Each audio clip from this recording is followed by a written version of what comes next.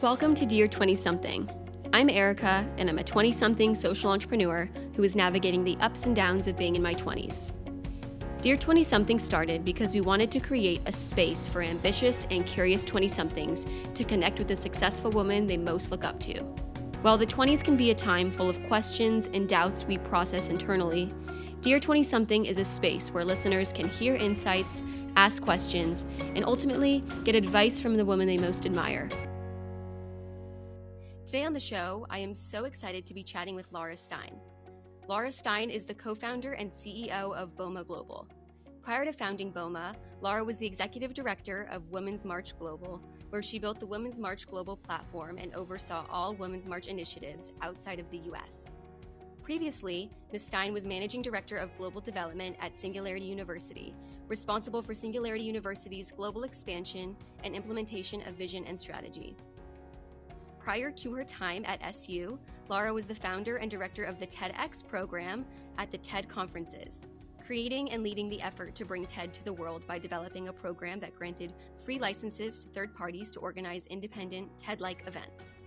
Stein also currently sits on the board of Equality Now, dedicated to creating a more just world for women and girls, and La Lela, a nonprofit dedicated to education through the arts in South Africa. I can't wait to chat with her and share her story with you all now on Dear 20-something. Please welcome Lara Stein. Thank you for having me. It's my first time on Fireside, so I'm still working it out, but thank you. Oh, very exciting. Well, welcome to Fireside. We're happy to have you, and thank you so much for being on the show. So we like to start the show with a fun and light question. So the first question I'm going to ask you is, what is something new you learned this week? It can be a new business you're excited about, an interesting fact you learned from a book or article, or maybe it was a conversation you had with someone that made you see something differently. Wow, well, I've learned so much this week, but today I had my first in-person meeting since coming out of COVID with a ex-TED fellow that I've known for years. And I've been looking for a solution that combines sort of community platforms with event platforms, with LMSs, learning management systems. And there's nothing that does all these things. And then I met with this TED fellow today who has this really cool kind of combination of all of that sort of a non-commercial Facebook meets an LMS, meets an event platform, meets a cool community platform. So I was excited by that. That's so exciting. Did you know before meeting with them that they had that platform, or was it just serendipitous? No, I'd bumped into another TED fellow again at the Boma, my first outing to a museum in a long time, and she was like telling me a little bit about this. So I was like, wow, I've been looking for something like that. And lots of people in these sort of ecosystems I know are looking for something like that. So it was sort of interesting. I was, again, it was like my first venture out, and it was exciting. That's so awesome. Yeah, we're all having our first ventures out, and Los Angeles specifically. Today's our first day of no masks. Do you see your TED fellows often? Do you get to chat with them quite a bit, or is it just sort of spontaneously you'll run into them? Well, obviously during COVID it was hard. I live in the world of ideas, and a lot of what I do is about how do we make both intentional and serendipitous connections between people who are doing interesting things on the planet. But obviously during COVID, that was sort of, confined to the world of Zoom, which, at the beginning was kind of a novelty, but the novelty sort of wore off. So, we're all just trickling back into this world of, human connections. Absolutely. Yeah. Do you have any tips for keeping up with people intentionally that you may not spontaneously run into? Yeah, I mean, we live in an extraordinary time where obviously, when I first started out my career, we didn't have any of the social media platforms. I don't think I'm the best at it. I mean, I have an amazing global network of people who I love and respect around the planet. And yet I find living on social media sometimes kind of less than fulfilling and a bit depressing. I really like having intellectual, energetic conversations with people in person. And so we do live in this time where we can connect with anybody and we can stay connected to anybody. But I don't know that I'm the best at it. It's been hard for the past year or so, like you said, to, connect with people, because all we have had is social media and all we have had is virtual conferences and things like that. So you and me both, we're excited to get in person again and start seeing people, because, social media isn't always the most fulfilling place for that. And it's so nice to get that face-to-face interaction, like you said. Yeah. We're going to take it all the way back to the very beginning.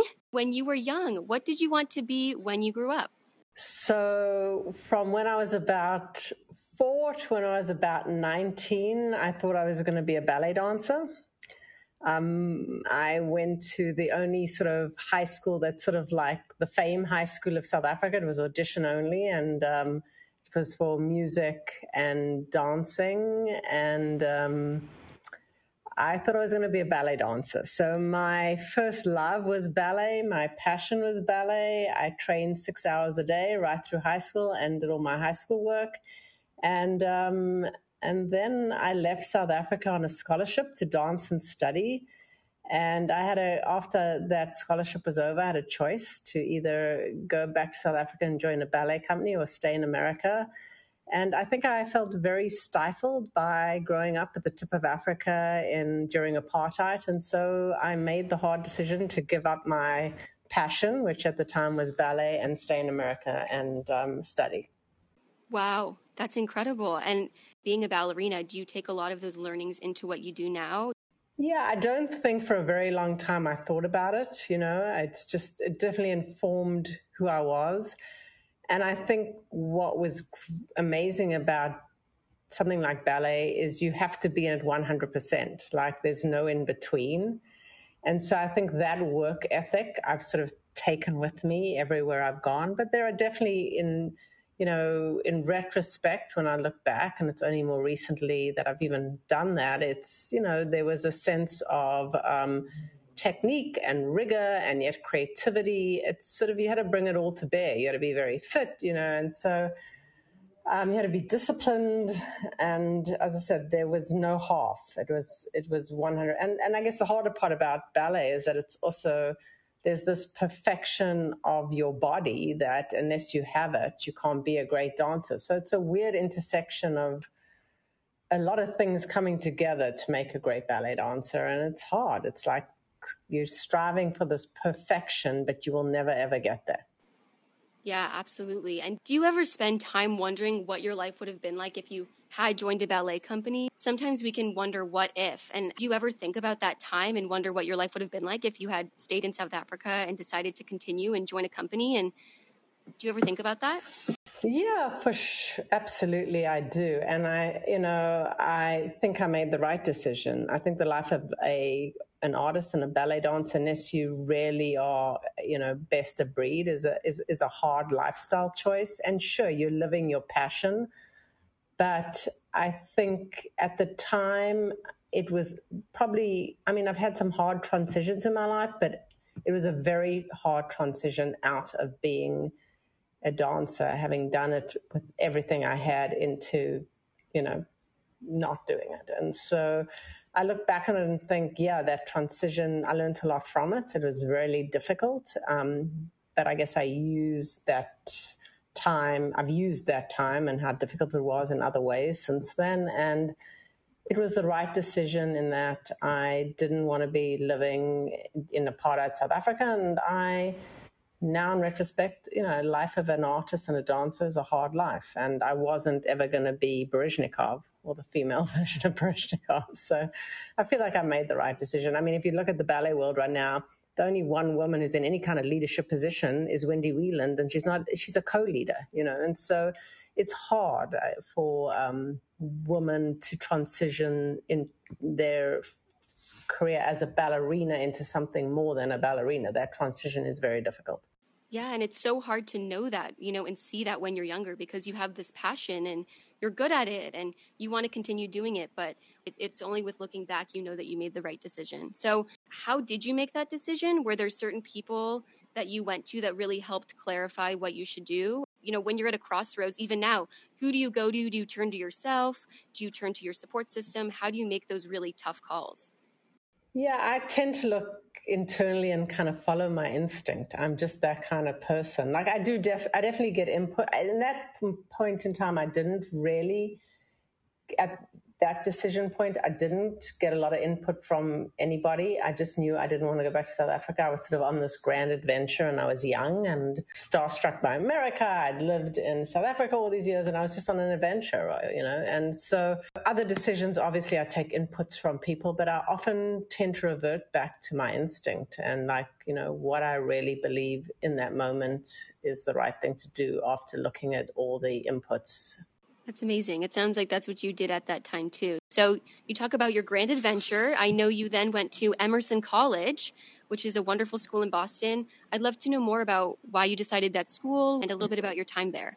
Yeah, well, I was alone in America. My parents couldn't really afford to send me to college, so I didn't have a lot of options. And so I landed up staying through connections with a family in Boston for a period of time and applied to Emerson and got in.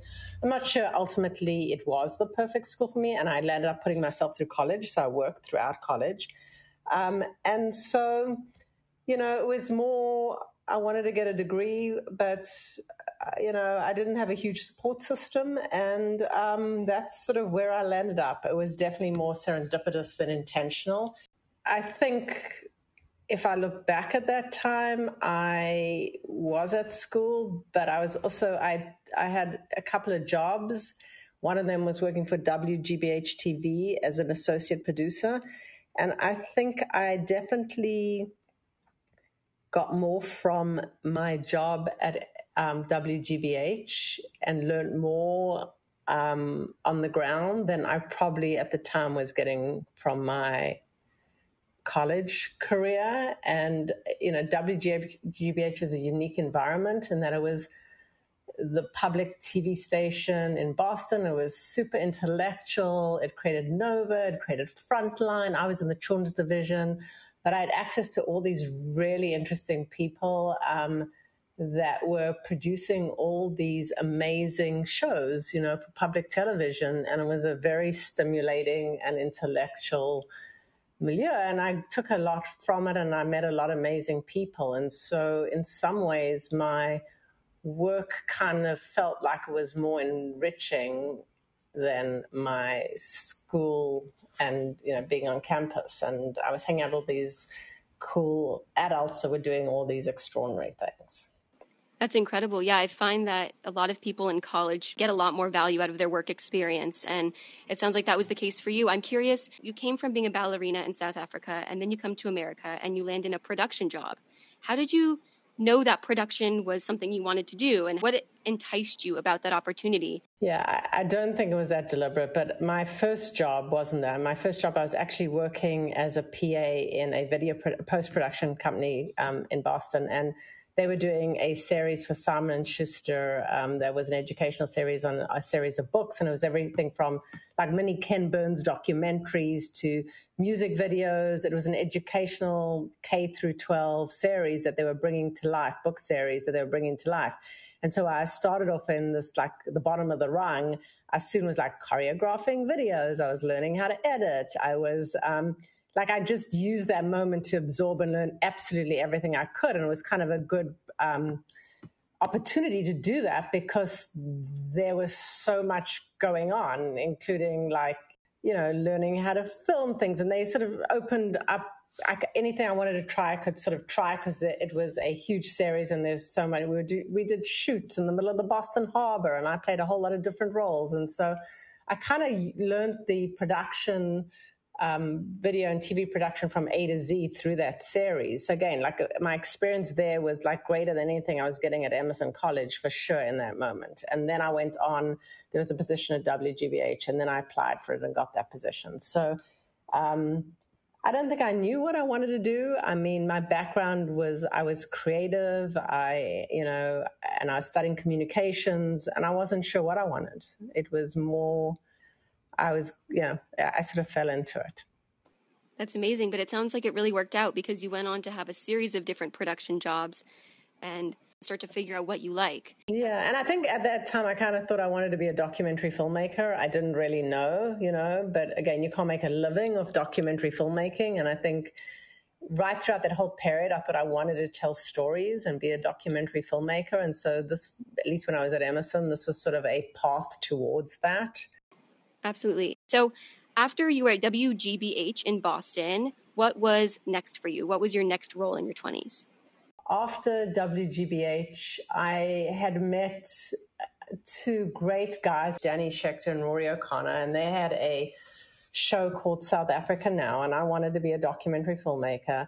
And so it was a time which is hard to even imagine now, but if you were broadcasting something on TV, it had to be broadcast quality, and the technology had just got to a point where you could have these little webcams that were actually broadcast quality. So they gave me a webcam, and I wanted to go back and spend time with my family, and I landed up reporting for South Africa Now from South Africa and collecting these stories about apartheid.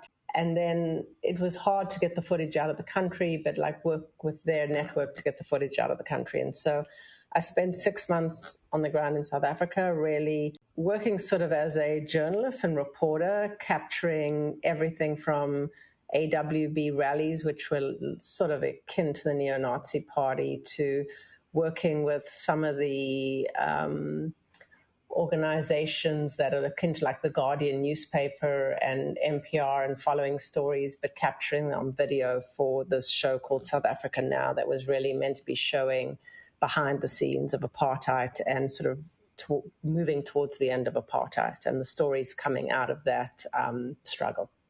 Wow. How was that going back to South Africa after spending so much time at college and then right after college in America? What was that experience like for you? Well, I had family there, so I'd go back there frequently, but for short periods of time. And so this was a long period of time that I spent back there, and I lived with my family, obviously, but it was a little crazy because my family didn't really know what I was doing, and there were definitely some moments.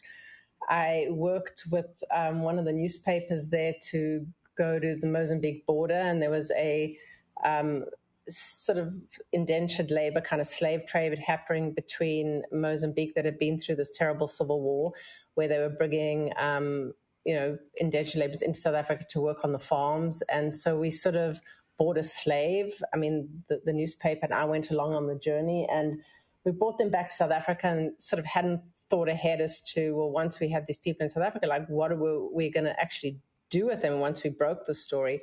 So they actually land up living with my family for a period of time, and my mother saw the story on the front page of the newspaper before I actually told her who these people were. So there were some crazy moments. I mean, I was nearly shot at. I was like, it definitely was a crazy 20-something story, and it was definitely, I learned a lot, and it was a intense 6 months. I ended up dating somebody who later was one of the journalists of a famous documentary called The Bang Bang Club, which was a group of journalists that their whole lives they were war journalists, and by the end of apartheid, most of them were dead, and I dated one of them. So it was a sort of a crazy 20-something story.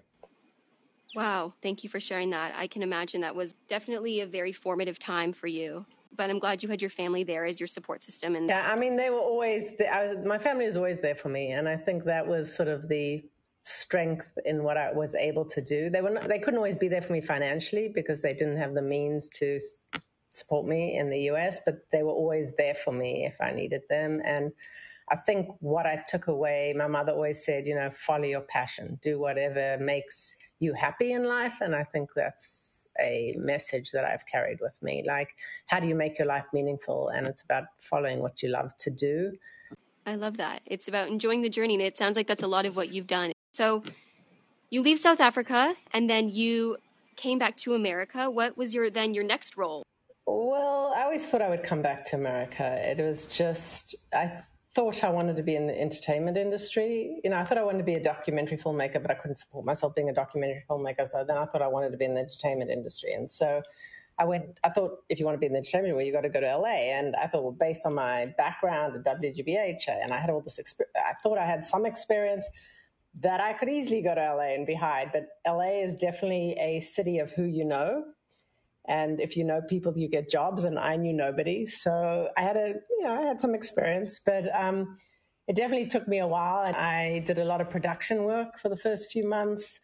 I landed up working in development at Lifetime Television, which was the women's channel, which ironically was probably the least support I've ever got from women above me, but it was an interesting experience. I read scripts and wrote reports, and then I got this job at an animation company where there was an older individual who was running the licensing department as a consultant, and he brought me on board and said, you know what, I'll teach you what it means to sort of build a franchise and run a licensing department. And so I sort of grew into that job and then landed up actually running the licensing department for this animation company, which in essence wasn't my dream, but it was definitely a amazing learning experience, in that it was at the early days of how do you take IP and turn it into a global franchise. And so it was, when Star Wars was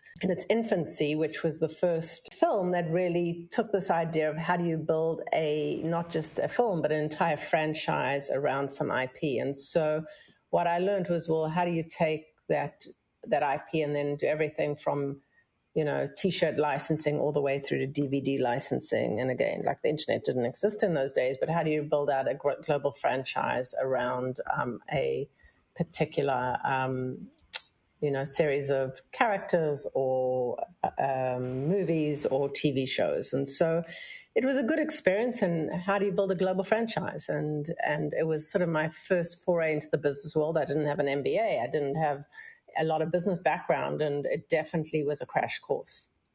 That's amazing. Did you find that you enjoyed doing a lot of the business side of things? I know your intention was to get into entertainment and do more production. Were you sad to let that part of yourself go and let that part of your dream go? Or were you excited about the business side of things and committing to that route moving forward?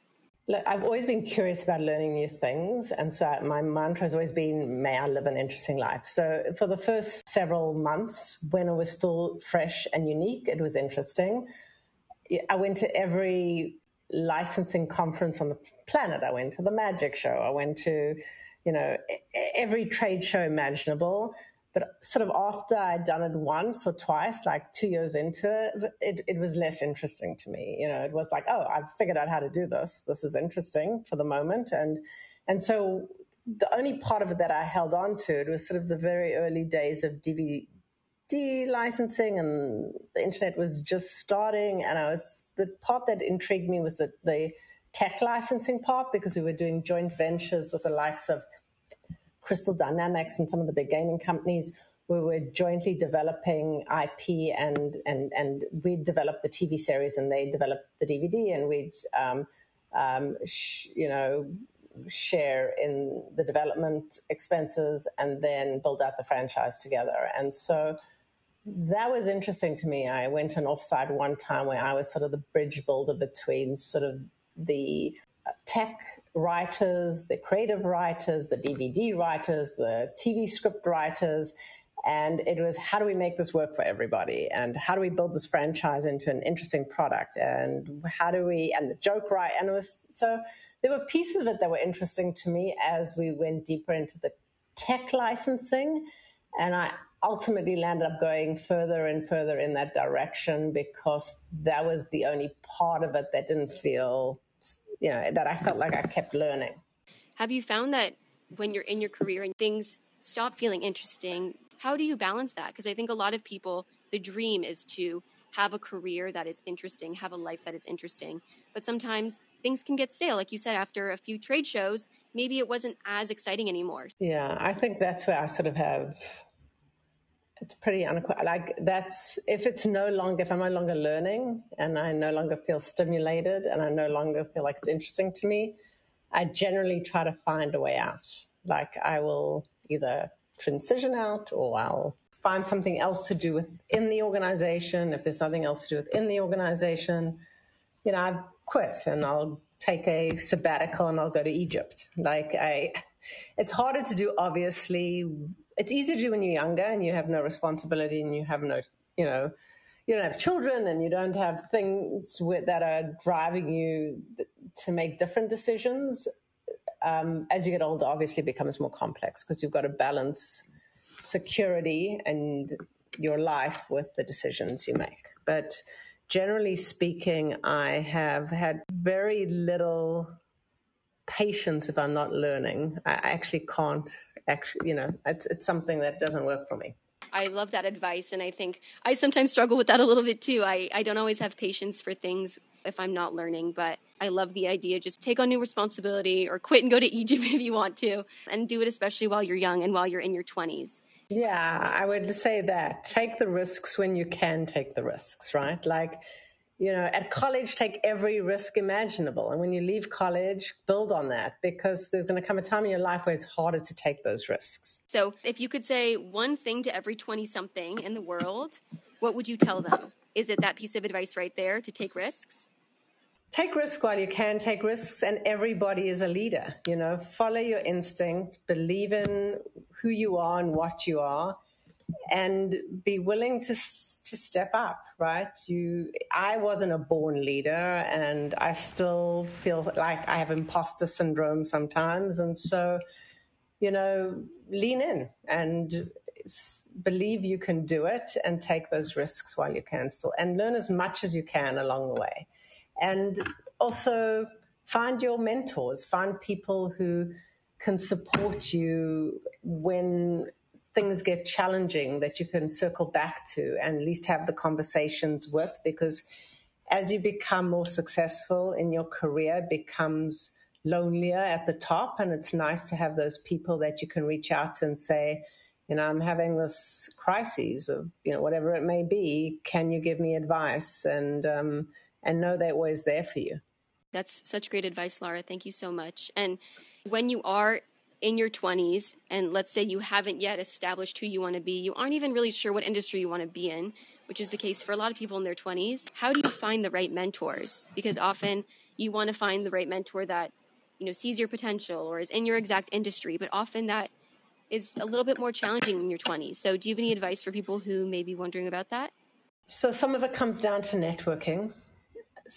Some of it is, look, I think I'd answer that question very differently, and I've come across this a lot, but for communities who are privileged and communities who aren't, right? And so it depends who I'm talking to. There are people out there who come from very connected backgrounds, who being able to do to be able to do internships or to be able to connect with people is a lot easier. And then there are those that it's very difficult. And so it depends who I'm answering the question for. I came from South Africa, where if you grew up in a shanty town, that's a hard thing to try to figure out who your mentor is, right? And so my kids, one of them went to a private school on the Upper East Side, and they have me as a mom. So it's a little easier for them, to be able to network into their mentors or people who can support them in life. It's still not always easy. So privilege plays a part in it. And I had an interesting discussion. I have two 19-year-olds, and my daughter was looking for an internship.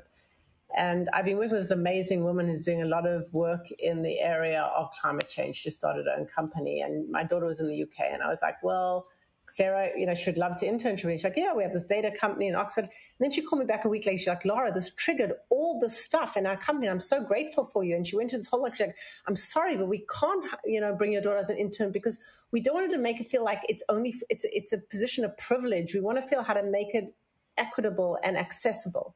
And I was like, Sarah, I'm so glad I was able to trigger that conversation inside your organization, because it's a really good point for people who don't have access. Being able to find their mentors and be able to have these internships is important. And it shouldn't only be a privilege of those people who have access. That's such a good perspective. And for the people who maybe grow up in a town where they don't have the connections, they didn't go to private school, maybe they didn't get to go to some big name university, and they're just getting started, what would you say is the first step they should take to find their mentors or to network? Well, I'd look back and try to figure out if there was one person in your life, like a teacher or, at high school, or a teacher at college, or somebody you had a personal relationship with that is connected in ways that you may not be connected, and try to build that rapport with them. When I first got to California, I knew nobody. And I landed up volunteering for an organization called Creative Capital that went into the underprivileged areas and, try to bring experiences to the kids in those areas. I was waiting in line to volunteer, and I met my oldest friend who ended up becoming a mentor. And we'd walk around the reservoir in LA, and she would give me advice on how to ask for money, because as a woman, sometimes, especially if you're in your 20s, you don't always feel like you have the tools to be able to say, I need a raise. So she gave me the tools to be able to talk to my bosses about what I wanted and, what I needed from the job I was in and how to ask for more money. And I met her in a volunteer line, and I know her to this day, and we're good friends. So, I grew up as a white privilege in South Africa. When I came to America, I knew nobody. And so it's a function of networking and trying to get out of your bubble, whatever your bubble may be. And so you have to find people who have believed in you along the way, maybe to help you, or you have to step out and do things like volunteer or find ways to break out of that bubble to meet new people. Absolutely. And I love this idea that it can come when you least expect it. It can be, a nice person in the volunteer line with you. You clearly share a similar interest, and maybe that's the person who will really help open doors for you. I did want to ask you a question. I think a lot of the 20-somethings of today want to create social change, want to impact communities globally. What do you recommend for 20-somethings who are trying to create, global systems change? Do you recommend that they have to go abroad or that they can do the work in America? I'd love to hear some of your thoughts on that. Yeah, I think we're at an extraordinary time. I think there are lots of organizations and there are lots of networks and there's lots of innovation that's focused on social change and driving a more, what we call at Boma, a more intentional and intelligent future, creating a world that is more sustainable, more transparent, more equitable. And so I think you have to figure out at least what vertical or what area, or whether it's based, do you want to work in something that's a technology solution? Our world, there's so many vectors coming in. We have so many complicated problems right now, and we don't have the technology to solve all those problems. We need a lot more technology. There are a lot of amazing examples of organizations working on the tech solutions. Do you want to tackle it from that perspective? Do you want to work for an organization that is more of an activist organization, sort of like Extinction Rebellion? Do you want to work within an organization that is thinking more about systemic change overall? There are so many different ways you can actually influence where we go right now. And so you've kind of got to figure out, do you want to be in a startup? Do you want to be an activist? Do you want to try and change government? And there are amazing organizations like Apolitical and others that are working with government to try and which part of the stakeholder community do you want to be working with in order to make the change happen? So I think you have to start there. And then there are lots of organizations doing it, regardless of where you want to start. I think it's an ongoing struggle to figure out where your place is, because there's so many, like you said, there's so many places you can create change. Yeah, but I guess it's based on your background, your education, and then what you're most passionate about. All those are admirable ways of creating impact, but you at least need to know what kind of environment you think you would thrive in. Right.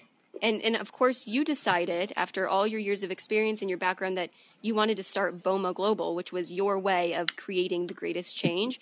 What made you decide to start Boma in that way? So I'd spent the last 15 years working within 3 other organizations building big global movements. So I founded TEDx, which was a global community of storytellers driving the local change, and it was a licensed model. And when I went to Singularity, I kind of built on that. I wanted to try to figure out how to create a more sustainable model where you could create for-profit products that would help support the volunteer community, which TEDx had been.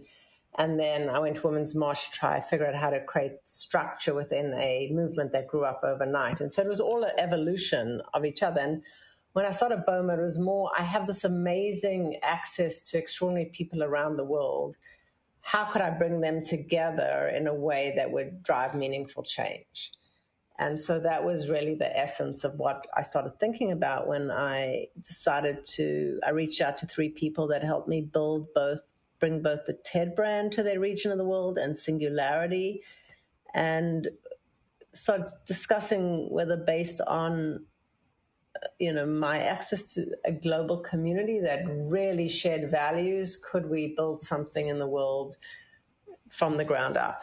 And, I'd never been an entrepreneur, and I'm not sure I ever saw myself as an entrepreneur. And it was definitely a big leap of faith for me to jump into those shoes. And I felt like it was the moment in time I should do it, because I respected all these people all around the world, and finding ways to bring them together, because I knew they shared values to drive the change and solve some of these big global problems we had, to me felt like it's just something I had to do. I don't know that I had a choice in that moment. And it sounds like you said, you took all your past experiences, all your connections, and realized you wanted to use them for good. And that was the value you could bring. I'm curious why you decided to create a business rather than taking your connections and going to work for another business. Well, I kept building things for other people and then running into the edges of either where their vision ended, or the edges of a sandbox, or where I was trying to create this sort of more fair and equitable system. And so I sort of felt it was time that I try to structure something from the ground up where I would have more control of where it ultimately ended up. And so that was the essence of why I decided to build Boma. Obviously I didn't take, at that point I didn't know then a year into it there'd be a global pandemic, but that has definitely created a whole series of other challenges. And, but at the same time, I think we're at a moment in time where we have these huge global challenges, all these vectors coming together. And it's not, COVID definitely pointed out how vulnerable and how interconnected we all are. But there's, climate change, geopolitical change, all the issues around social media. Many of them need local inputs that roll up to global solutions in order to make change happen. And we don't have the systems and frameworks to optimize for that yet. And so we need to design a different kind of emergent, agile global system for some of these big global challenges, and we need to continue to innovate. And so it felt like an important moment to kind of bring some of my experience to bear, and I brought it to bear for other organizations. And also the world's going towards a more decentralized system. So this top-down command and control idea of old school companies that, there's a CEO and it all rolls up is no longer where we're going. If you look at everything going on with the blockchain and NFTs, and how do we leverage this new decentralized system in a way that it also reflects how we as humans show up every day in organizations and drive a better world?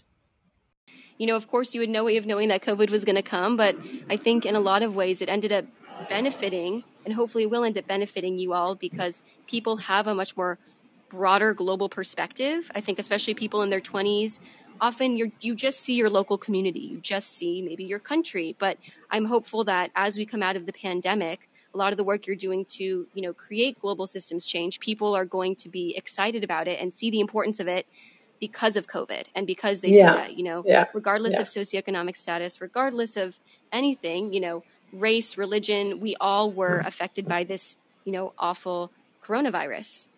Yeah, I think the part that I'm really excited about is I've definitely, I was at Davos, somebody sponsored me a year ago, and there was a lot of big key CEOs were sort of starting to say the right thing when it comes to how do they pivot to a carbon neutral or net zero future? And yet they had no idea how to get there, but they also were just saying it, right?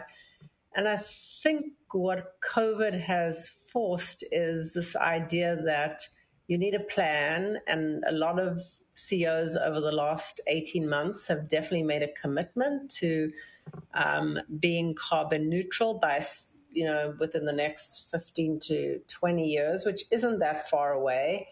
And they are starting to understand that in order to be a successful business, if they don't figure that out, they can't be a successful business if they don't, because their stakeholders and their employees, and probably less so their board at this point, are not going to stand by them if they don't pivot to a more inclusive, sustainable, and transparent future. So, I think a lot of them are starting to try to figure out how to be more ESG compliant and what does that mean, and are starting to take it more seriously. And the young people that work for them are going to hold them accountable. And I think that's the important part. And the young consumers are going to hold them accountable. And so if I can say anything to the audience that's listening, that's younger, hold them accountable. It's an important moment in time. Well, you heard it right from Lara Stein. Hold them accountable. I love it. Well, thank you so much, Lara, for joining us today. I would love if you could let everyone know where they can follow you and find your exciting businesses that you're working on. Yes, our website is boma.global, and my handle on Twitter is Citizen Stein, and I'm on Instagram. And you can follow anything on Boma Global. We have 9 country partners. They all have their own social media channels. So Boma France, Boma Germany, Boma Chile, Boma China. You can go to our website and you can see where we are a decentralized network. We are a learning sharing network. So each of our individual country partners works on a license, and they are definitely innovating at their local level and have their own social channels. So depending on where in the world you are, you can follow them in your local language. Well, thank you again, Lara, for joining us today. It's been so wonderful chatting with you. And if you enjoyed this conversation, please give us a follow over at Dear20something on Instagram and subscribe, rate, and review anywhere you get podcasts. Thank you, everyone. Thank you.